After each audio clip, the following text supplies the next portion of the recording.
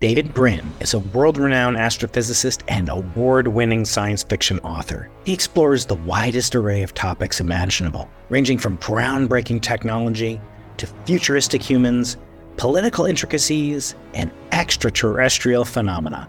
He advises NASA and think tanks around the world. He's spoken at Google, and best of all, he helped establish the Arthur C. Clarke Center for Human Imagination right here at UC San Diego. So you best believe he's a personal hero of mine. David is a leading authority in technological transparency and internet security, and he's extremely passionate about the prospects of AI and human augmentation. Join us on a fascinating journey through time as we explore the future of human civilization.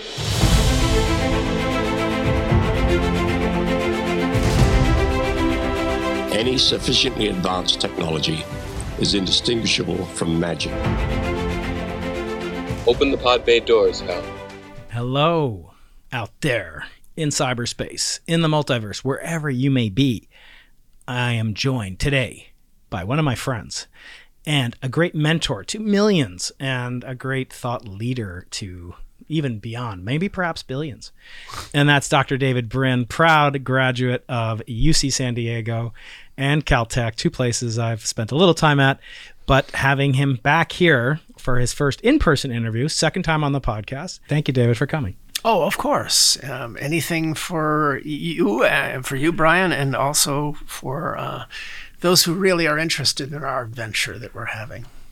Yes, you've been involved with the Arthur C. Clarke Center for Human Imagination since, before it was a star in its parents' eyes. I don't even know if it had parents, but back in 2011. I helped write the proposal for UCSD to get the Clarke Center, and they're doing very interesting things. It's been a lot of fun. It's been over a decade and going strong. And we have our leader, Dr. Eric Vieri, who's a great fan of everything you do, as am I. And we have started a tradition since 2020, if you can believe it, when you were last on.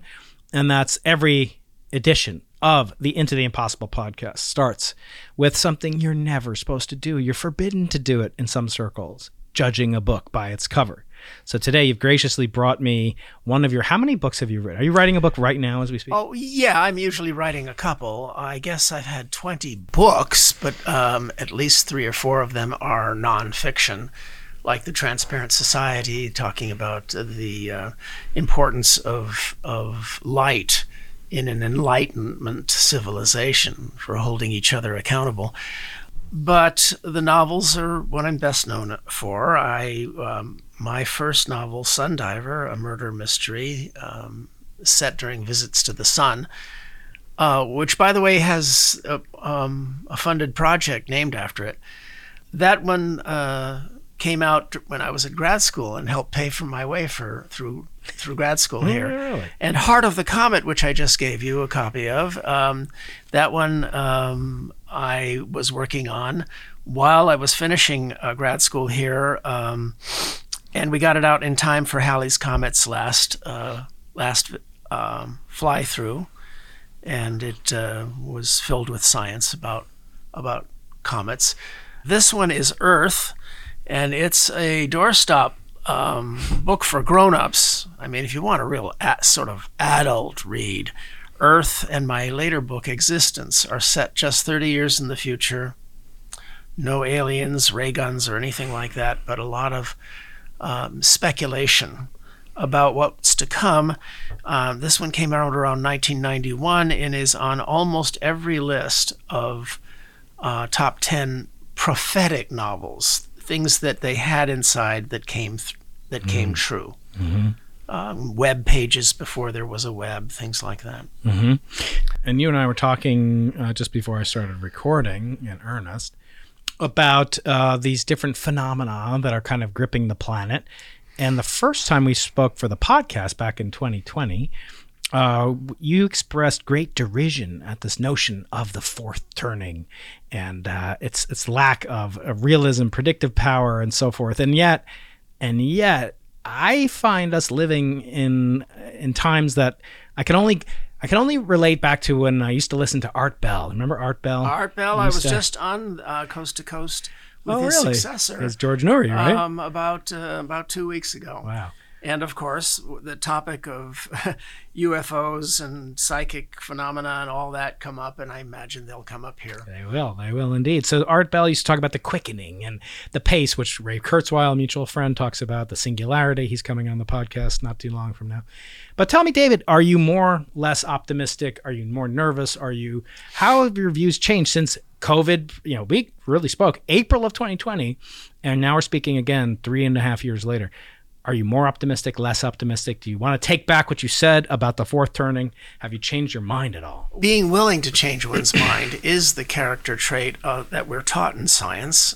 The sacred catechism of science that we're supposed to recite is, I might be wrong, followed by the codicil, ain't it cool? Let's find out.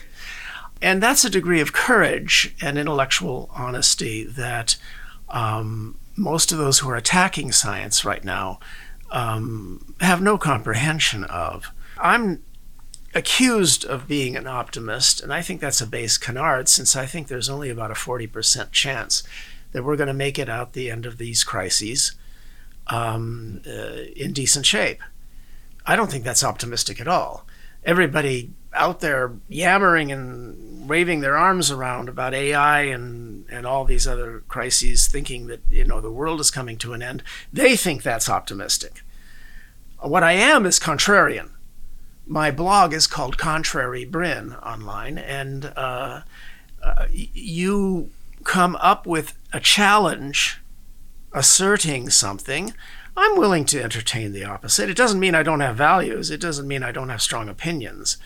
But I'm certainly willing to even criticize my allies. In the case of the optimism, and you mentioned the fourth turning. Well, the fourth turning is a cult text that is embraced widely on the American right. And it's all about the notion that American history, ignore all previous human history, ignore everything that's outside of America, and then oversimplify until you can make a pattern from 1776 to today of significant crises. And it's true that about every 80 years, there appears to be a major crisis. The difference in this case, first off, there's no predictive value. Secondly, in this particular case, this crisis is entirely being foisted on us. We are doing things like the Webb telescope, like landers on Mars. The vaccines for COVID were absolutely incredible. They came out within 6 months of the arrival of a major pandemic. And that was a brilliant move by Donald Trump. I know you're a big supporter. Operation Warp Speed. Warp Speed, yes. Yeah, none of the preparations before that mattered. We are capable of doing absolutely amazing things, and there is a broad front assault on our confidence. And the fourth turning is part of it.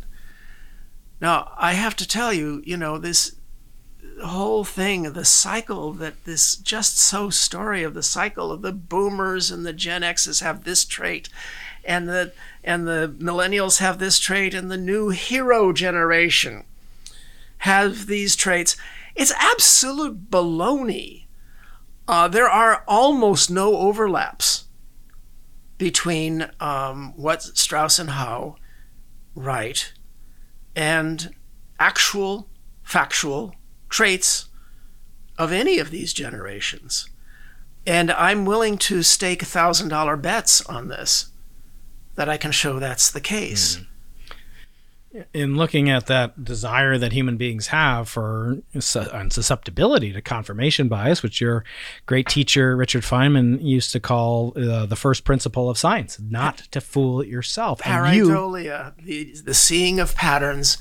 Because we grew, our evolution was, to a very large extent, ruled by using these prefrontal lobes just above the eyes, the only organ we have that other animals don't have at all, that enable us to, the lamps on the brow, to quote from a description of Moses from the Bible. He had lamps on his brow. They're what let us shine light ahead of us and do what Einstein called the Gedanken experiment, or thought experiment, which was most of what he did with relativity. The math came later, and his wife did most of it. The thought experiments that we project with the prefrontal lobes enable us to do empathy, where we say, what would it be like to be that person? And that's why we can have complex societies. That's why we can negotiate, another skill that's being deliberately undermined in America today. But they also let us project, what if I did this? What if I did this? What if I did this? Or what if someone else were to do this? Science fiction, one might call it. Science fiction is the R&D department for the prefrontal lobes. But the thing about the fourth turning is that not only is there pareidolia, which is rooted in the prefrontal lobes, because just because we look into the future and do what ifs, that doesn't mean they're accurate. The only thing that makes them accurate is the interface with other people who have different delusions than you. All human beings have delusions. We're all deluded. We all think our subjective reality is more important than objective reality. Science teaches us to check our subjective realities against evidence from objective reality. But even that is insufficient. What science has institutionalized is the answer to human delusion, and that is reciprocal accountability, reciprocal criticism, criticizing each other's delusions, because even though I can't see all of my own delusions, I can sometimes spot yours. No. And reluctantly admit, if I have some maturity, that criticism from you of my delusions is probably good for me. Yeah. Now, the healthy. delusions that are so rife on the left and the right are, again, pareidolia. The left has long, go back to Marx and so on, had a fixation on teleology, that there is a perpetual upward flow of human capabilities. Dialectic picture of history. Human wisdom. The right has a tendency, not always universal, but a tendency to adore cyclical history. The Nazis had cyclical history fixations. The Confederates did. So that's where Strauss and Howe fit in, because they're feeding to a tendency for some people to believe in dyspeptic cycles. Right. They say, the optimist builds the airplane and the pessimist builds the parachute. They say the pessimist gets to feel right and clever, but the optimist makes the money because they are willing to risk on that 1% chance, risk it all, and hopefully benefit on the other side. But I want to ask you the criticism of the pessimist is valuable to the optimist. Absolutely. And I want to talk about that in the context of, you've been writing an awful lot, and I've been enjoying a lot of your writing in Wired magazine and other places about AI and the possibilities, the threats, the alignment of these amazing pieces of technology that are really just coming into the technological zeitgeist, as we speak, and upgrades are happening at such a fast pace that I need an AI just to tell me what AI developments are coming to the fore this morning versus last week. It is astounding. This pace is truly quickening, to use Art Bell's term. What do you want to answer? That is exactly what's going to happen. Is people have been predicting for 30 years that advertising cannot continue to pay all the freight for the internet. Correct. Well, when something can't keep going, it may keep going for a long time, but eventually it stops. Right. And I believe we're seeing the approaching end of the era of advertising, if for no other reason than all of the money is going into 3 pockets online. And nobody who uses advertising online, nobody else other than those 3 pockets is making anything off. One of those pockets is owned by your nephew, Sergey Brin, is it not? Well, he's a third or fourth cousin. Distant relative. That's what 23andMe says. Anyway, so that and $3.65 will get me a small latte on campus. Yes. Anyway, the point is that the capabilities that Google now has and Amazon now has in their metrics of your buying patterns and predicting what you'd want next will easily fit into your AI assistant in a couple years. And once you have a shopping assistant who knows what's out there, what do you need Google for? Hello, students of the impossible. It's Professor Brian Keating here with just a tiny little homework assignment to interrupt your podcast. And that's to make sure that you're subscribed to the podcast or following us on your podcast app of choice. Did some research, and actually only about 50% of you are actually following or subscribing to the Into the Impossible podcast. And really mean a lot if you could subscribe and keep up to date with me with all the greatest content. I'm putting out tremendous amounts. Podcast has grown in popularity, but it can be better and bigger with your help. Do that, please. Do it now. Don't wait. You'll forget. If you're looking to really boost your position on the grade curve for some extra credit, make sure to leave a rating or a review of the podcast. It really helps. Thanks a lot. Now back to the show.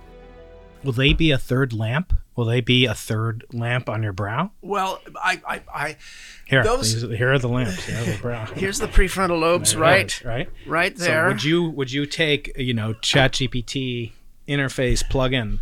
Oh, will that happen? This is what Reid Hoffman says when he another billionaire. Yep. Pal who that and a nickel would get me a cup of coffee. You know, a lot my of parents' generation had pithier lines. That's right. Get you on the subway, right? His position is that AI should stand for augmented intelligence. And I give regular talks to defense departments like Australian Defense Department about human augmentation, which may possibly assist us to keep up with the AIs and find a soft landing, a synergy with them. For instance, a question I ask is, you saw the movie Rain Man. What if we had ability to turn on and off savant traits? We tend to assume that they are a compensation for a small fraction of autistic people for the suffering that the debilitations that they suffer. But AI is going to, as I illustrate in my novel Existence, and Temple Grandin gave me a lovely blurb for it. Oh, yes, that's right. That AI are going to be a great boon for people along the autistic spectrum. They're going to be able to use them as translators. But what if, and there are cases of this, normal people with normal ortho lives suddenly have access to savant traits? I know I did. My junior year at Caltech, for about 6 months, I knew exactly what time it was. And then it went away. I have no idea what happened, but I knew within seconds. You would wake up in the morning without an alarm clock, I knew exactly what time it was. It was an extremely minor savant trait. I don't know if it debilitated me. Things were rough at Caltech sometimes. But in any event, the point is that AI, Hoffman, he says that we'll become augmented beings in companionship with AI. Yes. May it be so. In 1969 at Caltech, I heard Richard Brautigan, the great poet, recite in the Winnett Student Union a poem he had written the year before in 1968. One of the most pessimistic and least stable years any of us can remember. Any 2 weeks of 1968 would kill any of you whippersnappers out there complaining about 2023. Get a grip. Just nuclear war, COVID, resurgence, we war in the Middle East. We were much more worried. You had about assassinations. All of those you had more things. assassinations. War in the Middle East. All of those things you just mentioned. We were much more afraid of nuclear war. He recited the most optimistic piece of literature ever spoken by any human across all of time. And I won't recite it to you. I'll simply recite the title, which is self-explanatory. The title of his poem was All Watched Over by Machines of Loving Grace.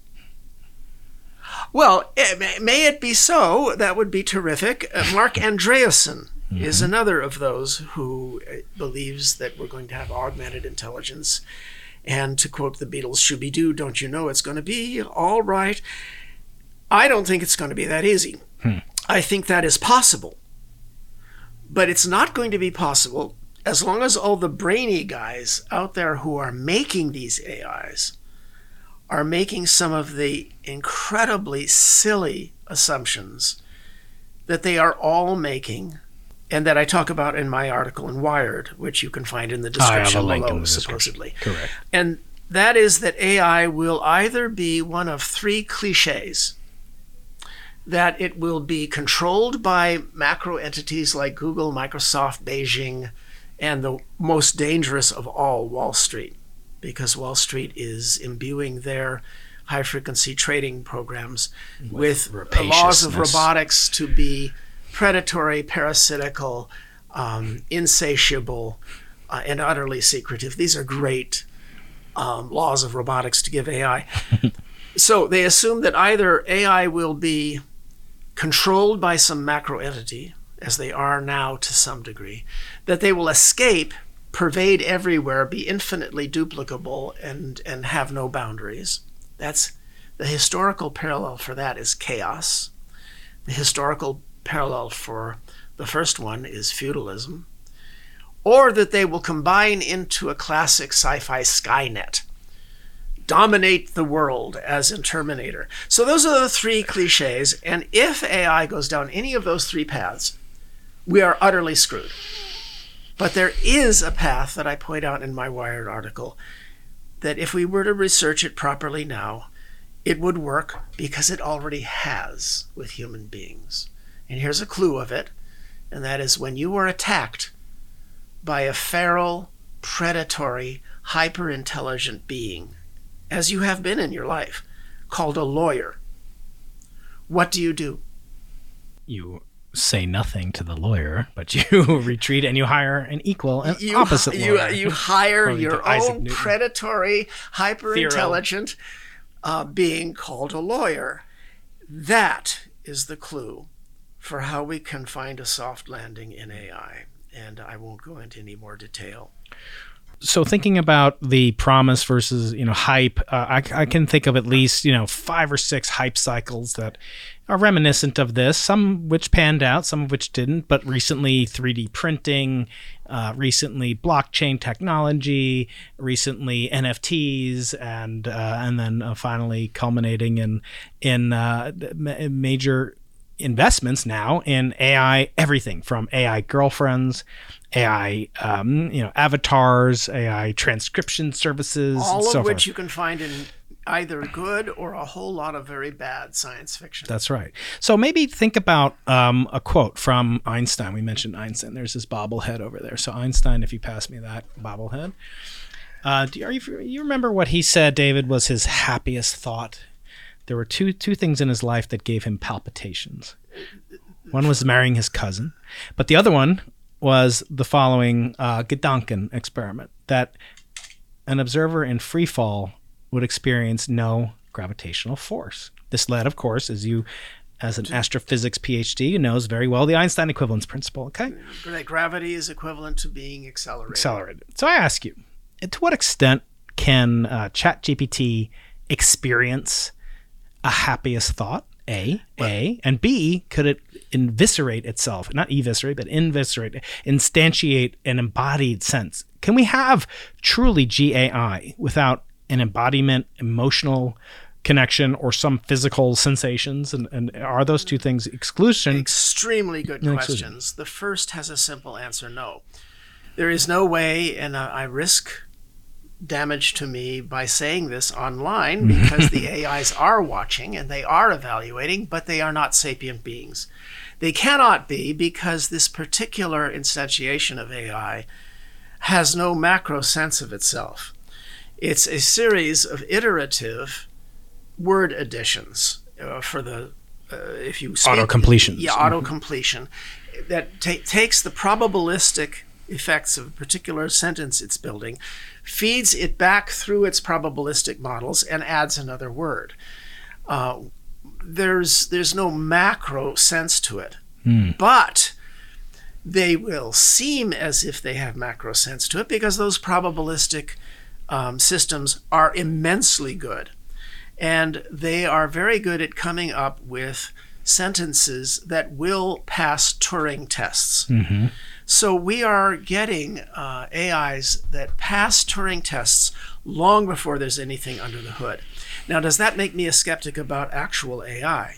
Absolutely not.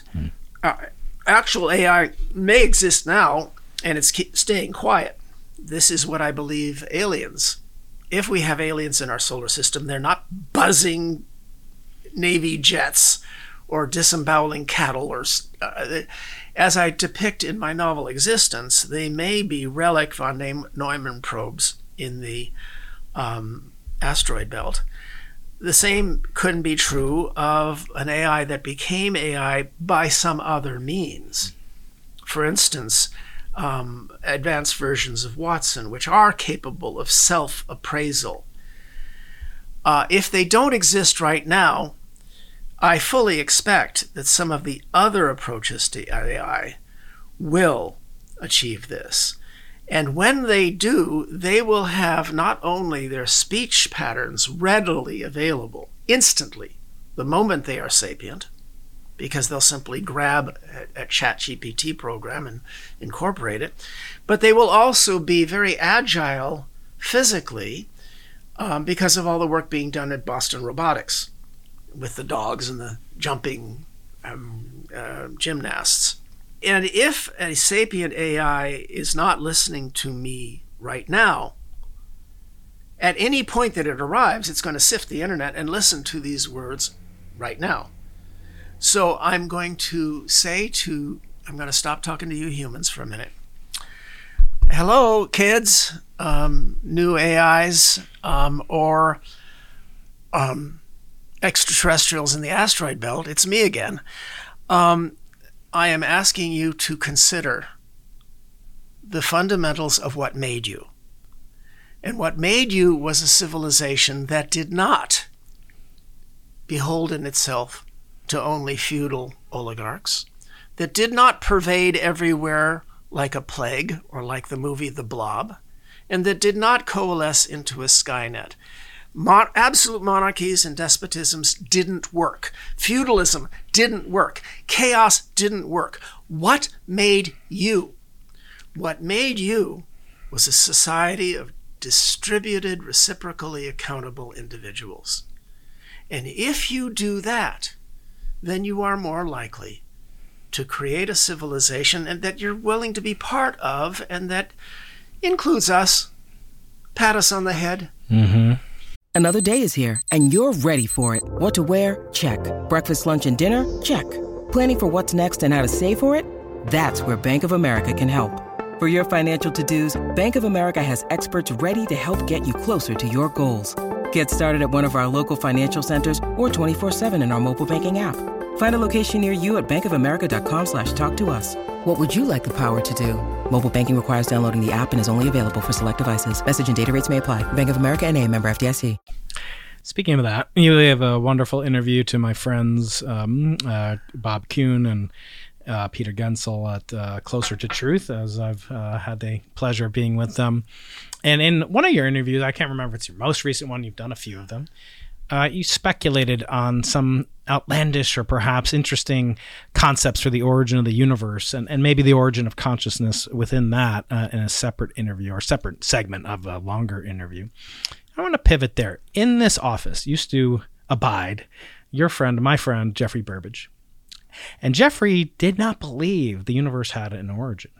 He believed the universe existed in what's called a quasi-steady state, and that it would create matter at a very, very infinitesimal rate, but infinitesimal times infinite volume of an eternal universe could produce a lot of interesting objects, such as galaxies and eventually planets and people and podcasts. Fred Hoyle, not the poker specialist, but the science fiction author who alienated enough people so that he lost the Nobel Prize. He truly lost the Nobel Prize. In any event, he also believed in the steady state model, and it was a really lovely thing. That was followed by a competitor to the Big Bang that was the recoalescent cyclical model by Frank Tipler, which again was spectacularly brilliant. And Tipler's book was The Physics of Immortality. It was so much fun. I almost had car accidents listening to the book on tape. And he had this lovely notion of the bouncing universes in which deification and resurrection of anybody who ever laid on the grass outdoors on a clear night would happen at the end of the cycle. And he and Freeman Dyson, who had his office right next to yours. And my first guest on the Into the Impossible podcast. Wonderful. I miss Freeman. Me too. He won the prize for the theologian of the 20th century by defeating Tipler by positing how might life continue if the Big Bang extended forever into a leptonic age, into a post-protonic age. And so his notions survived those of Burbage and of Tipler. But lately, there's been a impudent, and I love the fact that these venerable physicists always look for some way to insinuate themselves in the debate. To poke. It is the exact opposite of what the anti-science ragers are saying, that venerable scientists become stodgy defenders of the status quo. I did my doctoral dissertation here under Hannes Alfvén, and he was a real rascal. Also had a cosmology alternative, the plasma cosmology. Right. And there are worthy success. Maybe this is what you're getting to. Some of his acolytes, shall we say, have now resuscitated that in a tired light redux that seems emblematic of what your advisor. I didn't know he was your advisor. Let's talk about him, because he comes up more than you would expect, given somebody who has won a Nobel Prize, of course, but also had very controversial ideas, like Hoyle and others. But tell me, what was he like as an advisor, and what do you make of the resuscitation and resurrection, if you will, of a plasma cosmology in the context of Webb observations that are clearly indicative that the universe had no Big Bang? Well, he was actually head of my group, so I did work with him and with Gustav Arrhenius, but he didn't directly engage himself in the comet studies where I did my doctoral dissertation, but we had discussions about all sorts of things, like his alternative theory for quasars. Yes. That they were an antimatter star hits a matter star, and you don't get a kaboom. What you get is it floats on hot plasma inside the edge of the matter star, and all the hot plasma escapes in an annulus ring in one direction, and you get this rocket. And the reason we didn't see quasars with blue shifts was because the regular star was blocking the rocket exhaust, whereas the ones going away from us, that we could see the rocket exhaust, and it was beautiful, ornate. But by then, I remember the debates that were going on at Caltech when I was there between the guys who were doing the quasars, Houghton, Arp, and Sandage, and all those guys. Carnegie. And by the time Hannes was doing this, it was already too late. But to have such a star spaceship is something that's in my pile of things to write sci-fi about.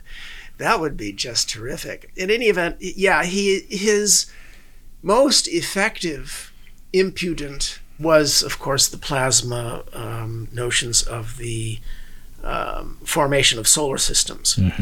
And it's not his complete theory with Arrhenius, but large portions of what he was talking about are now the standard model for how the solar system formed. No, I was talking about Roger Penrose and his conformal cyclical series, which I actually got to make a couple of teensy little contributions to in discussions with Roger. You should point out, you should look at this, you should, that's what I do. And the notion that the universe might just keep expanding as we now think it does, but reach a point where there are no fermions within communication distance of each other, to know that there's such a thing as time and space.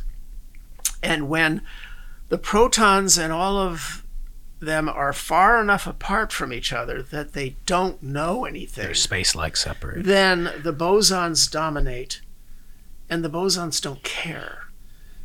And bosons are honey badgers of when the future the cosmos. bosons dominate over the fermions, then the statistics are that it might as well be a Big Bang, a new Big Bang. It just maps directly into one. Now, I know very few physicists who don't roll their eyes, but I personally quite love it.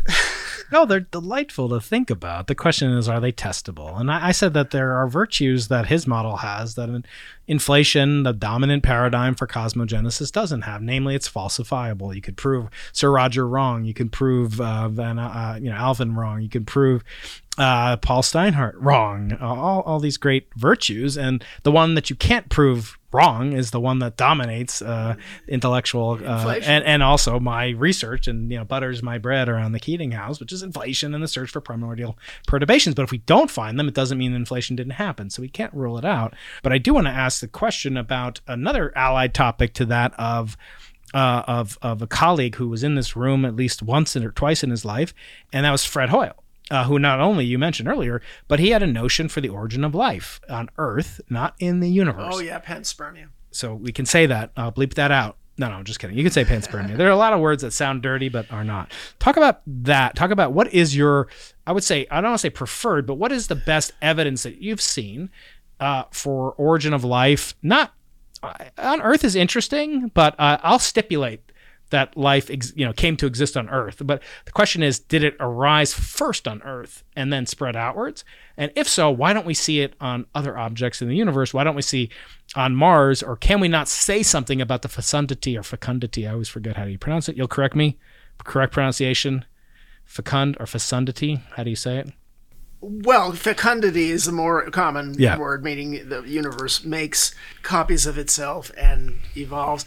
Earth is basically about the Gaia hypothesis so from talk about about that. 12 different points of view, the weak Gaia hypothesis, and it goes all the way to an extremely strong Gaia hypothesis where she comes physically alive. But in any event, in Heart of the Comet, I talk about one of the things that makes it really, really difficult for the arguments that Wickramasinghe and Hoyle make, that the statistics for the development of life from abiotic matter chemistry are too great, so it must be spread from the rare places where it showed up. And that is that in the early solar system, there were on the order of 1 trillion comets that formed out there. And they have a size peak, somewhere around 1 to 100 kilometers, most likely 10 kilometers, like Halley's Comet. So you have tens, hundreds, easily hundreds of billions of comets out there that formed in the early solar system. And if the coalescence of the solar system was triggered by a nearby supernova, which seems clearly to be the case.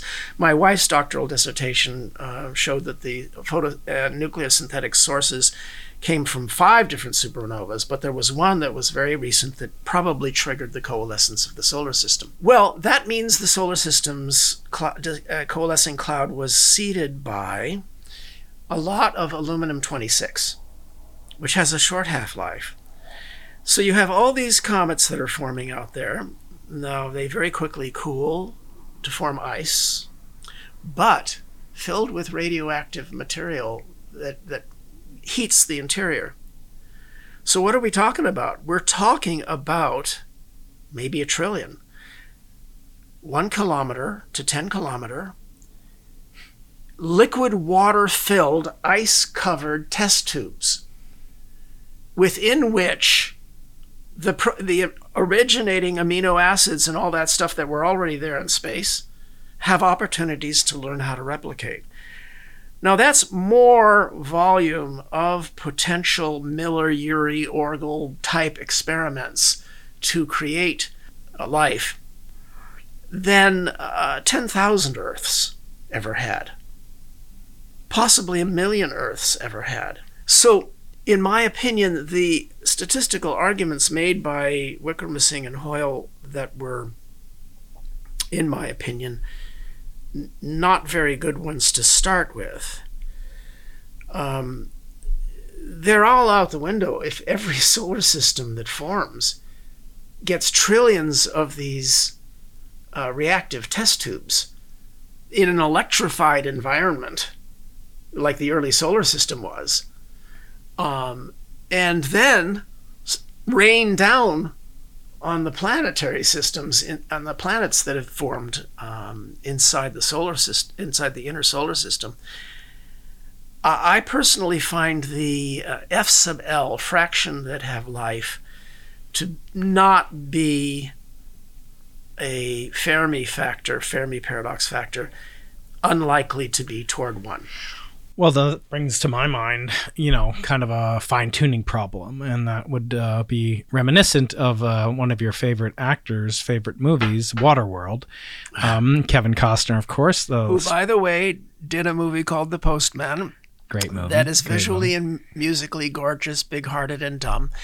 But you should tell the younger members of the audience whose book that was based upon. It was based, let's just say, the one part of the book that he did accurately was the moral notion that I was pushing in the book, that if we ever lost civilization, the role of the hero is not to defeat the bad guy. The role of the hero is to remind the survivors that they had once been mighty beings called citizens, and they can rebuild America. They can rebuild civilization. Thinking back now to Civilization and some of the work that you've done that's been of great interest to me and is ever relevant as your work, of course, in the Transparent Society.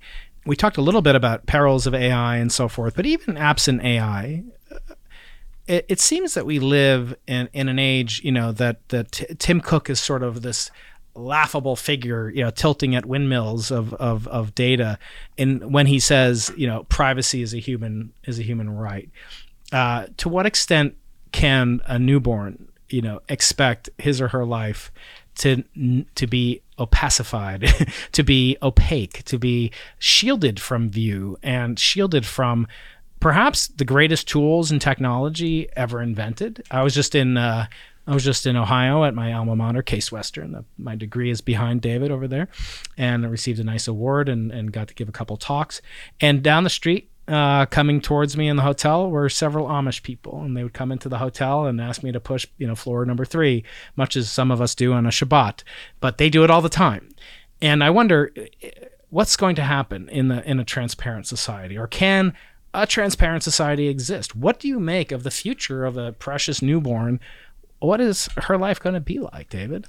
Well, I think that it's terribly important to get past our reflexes. The reflex is that I am more safe from harm if I hide. And there are no examples across all of human history of that actually working on a macroscopic scale. Oh, sure, you can hide your information here, you can hide from that. Or move to North Sentinel Island. But it's basically a very cowardly reaction. The thing that has enabled us to live the safest lives that any of our ancestors ever experienced is living in a society that has reciprocal accountability. Those who would harm you face some degree of accountability. Now, we're highly critical of the flaws in that system. The police aren't effective, and sometimes the police are the problem. Abuse of authority is endemic in human nature. It is only better now compared to all the previous 6,000 years. It is not better compared to what we feel in our delusions that are fostered by Hollywood. Things ought to be. As Star Trek shows us, it ought to be. Things ought to be more fair than they are, even though they are more fair than they've ever been. Things ought to be safer than they are, even though they're safer than they've ever been. We should have long, clean, decent lives, even though they're longer and more decent and cleaner than they've ever been. You can hold both thoughts in your head. The thing that has always been responsible for eliminating abuse by the mighty has been to hold the mighty accountable. And the way to do that is light. this little girl you were talking about, if you depend upon her information being kept secret, what are the odds it's going to stay secret? Have you ever seen a year pass without major so-called secure information spilling, being hacked? It's not what other people know about you that you have to worry about. It's other people harming you that you have to worry about. If there is no way for others to use your information to harm you, and right now there are lots of ways people can use information to harm you, but mostly, if light flows, then we have a chance to hold accountable those who would harm us. And that's the argument I make in the Transparent Society. I'm not saying there should be no secrets. I'm not saying you should have no privacy. The only way we ever got privacy is the same way that we're going to get more in the future, not less. And that is by catching those who would violate our privacy. If you can catch the voyeurs and the peeping toms and the information abusers, you can deter them from harming you. If somebody flies a little camera drone into your bedroom to watch you make love, and you have the ability to track the signals back to a neighbor house and tell, and where a pimple voyeur controlled the drone, and tell his mom, that's much more effective than any of the commercial products you're going to buy for your house to make it opaque and a fortress and keep out the drone. Well, they'll keep out this generation of drones, not the next one that's mosquito-sized. But tell his mom, and it's going to stop. Does this dovetail in? We've talked a lot about artificial intelligence. I mean, isn't it always the case that the weak point is not in the AI, it's in the NS, the natural stupidity? Isn't it possible that these avatars, these intelligences that we create will be imbued with the same biases, prejudices, stupidities, and so forth that we have, and may or may not have an adequate dose of the compensatory penicillin, which is empathy, and you've written about this, so I'd like you to talk about that as we wind down this. But we're going to have to do a part 2, I'm afraid. But talk about that. What sorts of values and who gets to direct these autonomous agents? What value system should prevail? First off, we should institute the Tobin tax, so that explain that. I'm not familiar. That's where you have a 0.01% tax on all financial transactions, and we would never notice it. It would be a penny, a couple pennies per month. I'm a state employee. But it would kill the Wall Street AI systems dead overnight. They would simply be dead. And that is the center where huge amounts are being spent on AI, and we could get Skynet. Secondarily, if you want to get empathy, well, one thing that ties together a number of our topics is AI and ET, aliens, and all of these things. And by the way, at some point, we should elicit a bunch of reaction from your listeners to my skepticism about UFOs. Mm-hmm. There's nobody on this planet who's spent more time across 60 years thinking about the alien, both in science and in science fiction, and I just, I'm extremely skeptical. But the point is that you mentioned the notion of raising AIs as our children. Mm-hmm. That is how our children become sapient. If you go back 150,000 years ago, the human lifespan increased prodigiously in order for us to have grandparents so that they could watch over these children who are utterly helpless learning how to be adults. Used to be 12, 13 years. 13 years is significant. But now, if you're a boomer parent, you realize that it takes 30 years to raise a a sapient being. That's the one example of intelligent life we know about in the galaxy. Yeah. And so it may be necessary to incorporate proto-AIs in childlike bodies and foster them into human homes so that they can do what our children do in order to become intelligent. And that's bat against the world, get skin and knees, fall down. Rebel. Get yelled at.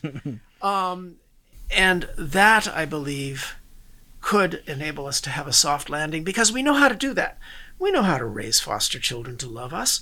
I don't care if one of my foster children is made of silicon and breathes hard vacuum, come back from mining asteroids and take me fishing and tell me the latest jokes, try to explain to me what it is that she is doing. And I don't understand, but I'm pleased with how excited she is about doing it. When has that ever happened to a grandparent? Right.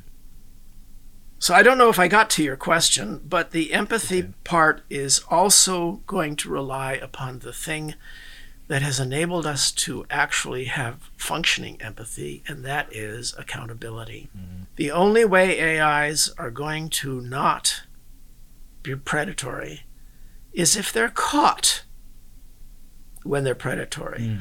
And the only ones who can catch an AI are other AIs. If, as I say in my Wired article, we emphasize not, Google and Beijing controlling them or chaos or Skynet, but instead individuation of AIs as equals, competing equals, then when one of them is planning death to all humans, another one will benefit by added resources, computational cycles, and all of that, by tattling on the bad one. That's how we do it now. When you are attacked by a predatory, as we talked about, by a predatory hyper-intelligent being called a lawyer, you hire another predatory hyper-intelligent being called a lawyer for your own protection. AIs may become much better than us at many things, but if they compete with each other, ortho-humans will have a lot of power and influence for a long time. Mm-hmm. They will want to please us, to get paid by us. Mm-hmm. And whatever form of remuneration they accept. I said that was the last question, but actually I want to talk about one last thing, which is near and dear to my heart in many ways here at UCSD. And that's the upcoming Artemis moon missions. And you've been involved in some advisory capacity, NASA and beyond. I wonder if we could speak about that. And I have a vested interest in this because one of my first guests was astronaut Jessica Mayer, who is a graduate alumna of Scripps Institute of Oceanography and also Brown University, where I did my PhD. And she is an incredible person, and she may indeed be the first woman to walk on the moon. So there is some prestige that I will glean from her reflective glow in her visor. And then last but not least, of course, Andy Weir, who is not an alum of UCSD. He would have to graduate from UCSD to do that, but he also has a wonderful book called Artemis. He's a lovely fellow, and his book Artemis points out that the only real economic use for the moon in the short and intermediate term is tourism, and that's why we're going back. We're going back to do another Apollo wannabe shuffle, putting footprints on a sterile plane of poison dust that is, in the short term, utterly useless. The only lunar resource that anybody can point to on the moon is water ice at the lunar poles. My doctoral chairman here at UCSD, Jim Arnold, predicted that there'd be lunar ice, and that's terrific. And during my 12 years at NASA's Innovative and Advanced Concepts program, NIAC, we have funded lunar studies. That's fine. I hope we send robots to find the lunar cave, underground lava tube that's closest to the water. And I think that should be our target, just so we can plant a flag there and say, we aren't claiming this. That's against international law, but certainly no one else can now. Mm-hmm. And we have visitation rights. But to be honest, except for the water and possibly some scattered bits of meteoritic iron in some places, and I think we should study that too. All this talk about titanium, aluminum, helium-3, someday maybe, but show me the helium-3, show me the refinement process, show me the customers. Meanwhile, the asteroids are packed with riches. And so it's really too late to prevent Artemis, so we'll go and have our flag ceremony, and we will thus shame the kiddies who wanted their rite of passage, their Apollo wannabe footprint passage. $1 billion emission. On the moon. But to be honest, I am very proud of the people at NASA. Donald Trump's best appointment by far was NASA Director Bridenstine. They protected the science and the asteroidal missions and the planetary missions inside NASA from being destroyed by Artemis. So we're going to get our moon shuffle. Mm-hmm. Okay, let's enjoy it. That's terrific. I can't stop it. I'm not sure at this point I would if I could. Mm-hmm. But I do believe that we do not have to buy a Brooklyn Bridge about lunar resources when there is a real bridge to the future out there in the asteroids. And besides which, that's where the aliens might be. That's where the one place where I think first contact could happen in my lifetime or in the young listener's lifetime is finding von Neumann probes lurking, as I portray in my novel Existence, lurking in the asteroid belt. So that's a topic for another time. Well, David Brin, Dr. David Brin, author of so many books and so many contributions to the culture, and that was one of the kind of you're sort of the avatar, the paradigm of what I hope to do with this podcast when I started it in the beginning incipient phase of the pandemic 3 years ago now, and that was to bring together intellects from the arts and sciences in the kind of mold of our namesakes, Sir Arthur C. Clarke, and you do a fabulous job. I really appreciate you saying that, and I just want to express my gratitude for all the help you've given to the center, to UCSD, and to me personally in my first book, helping out so generously. I will never forget that I got the equivalent of many tens of thousands of dollars in consulting fees. So I have a meteorite for you, as I give away to all my listeners who have .edu email addresses at briankeating.com. I have a meteorite. I will give one to you as your gift, and maybe one of these cheap merch mugs that I've gotten made at some undisclosed location on the internet. But David Brin, we have to do this more than every presidential administration change or every pandemic.